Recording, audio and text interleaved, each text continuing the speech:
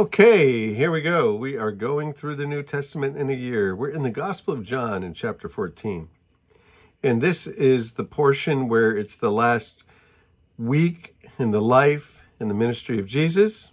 And we are in what's called the red letters. I have a paper Bible, and in that paper Bible, the words of Jesus are in red. And so chapter 14, chapter 15, chapter 16, chapter 17, there's a few sentences or a few words here and there that are not in red, but for the most part, these are the words of Jesus. Jesus is talking. Now, what happens when you make a calendar of what's called Holy Week, Easter week, the last week in the life and the ministry of Jesus, is he goes into Jerusalem and he comes on Palm Sunday. They're singing Hosanna in the highest, save now, save now. Jesus comes back in the next day and he overturns the money changer's table. And then he really gets into it with the Pharisees. He gets into in Matthew chapter 20. It's called the seven woes, where he really goes at the Pharisees, the religious leaders. And man, it's really heating up. So then after these confrontations with the religious leaders, Jesus is spending some time with his disciples. And he's talking to his disciples. And at one point, you actually find him sort of reclining with his disciples. I find this so interesting. Jesus knows that he's going to the cross. He knows that he's going to his death. So if you knew you were going to your death, what would you do? Jesus hangs around with his disciples. He's not going out doing any ministry. He's hanging around with them. He's talking to them. He's reclining with them, spending time with them. Kind of amazing. So Jesus knows how to live life. We can take some lessons from Jesus on how to live life. So chapter 14, verse 1, do not let your hearts be troubled. Well, I suppose that Jesus told them that because their hearts were troubled. Troubled for a number of reasons. Jesus keeps saying things that are sort of strange to them. That he is going to be betrayed, and he's going to be betrayed into the hands of sinners, and he's going to die. These guys, what's he talking about? They really don't get it. They don't get it because they're really not listening. And also, they're not really being illuminated by the Holy Spirit to understand some of these things. He said, you believe in God, also believe in me. My Father's house has many rooms. Now, you want to get yourself a King James Bible. You want to get rid of these modern translations, NIV that I'm reading out of. It says many rooms. King James says many mansions. That's what you want to be reading. Be reading the many mansions. You want a room, you want an eternal room, or you want a mansion. Well, however it works. He says, if it were not so, I would not have told you that. And I'm going to prepare a place for you. I love this because Jesus on earth, he was a carpenter. Probably more accurately to call him a builder because wood was not something necessarily that you built with a lot in ancient Israel. There just wasn't a lot of trees to work with. So he was a builder here on earth. A builder up until the time he's 30 and he enters into ministry. And it also tells us that Jesus is the creator of all things. And in Genesis, it says God created the heavens and the earth in 7 days. And so if he made all of that in 7 days, and for 2,000 years, he's been preparing a place for you, wow. What do you think that's going to be like? That's absolutely amazing. He's got something waiting for us. He's preparing something for us.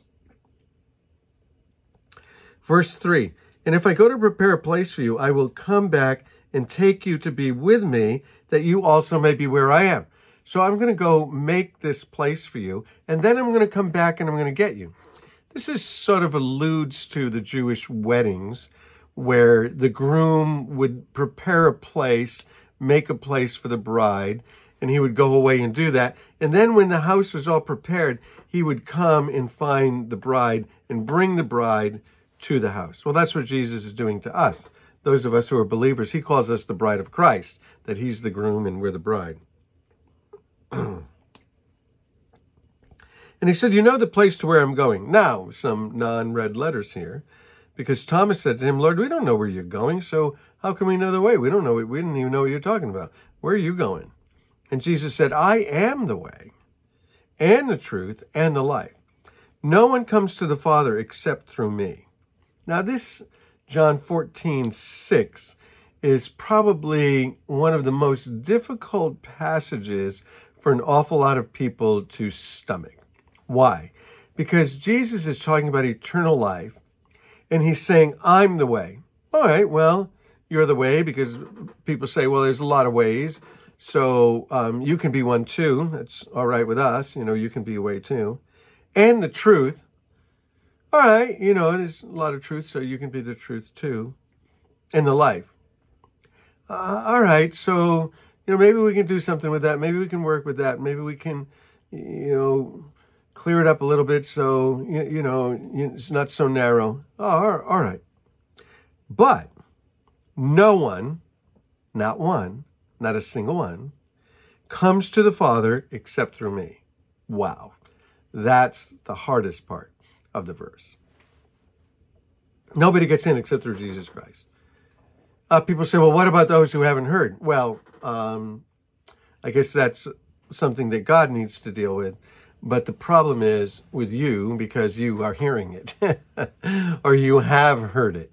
And if you have heard it, then there is no other way into the Father except through Jesus Christ. He is the way, the truth, and the life. Now, if he just said it that way, like I said, we could maybe soften it, parse it out somehow, dilute it a little bit.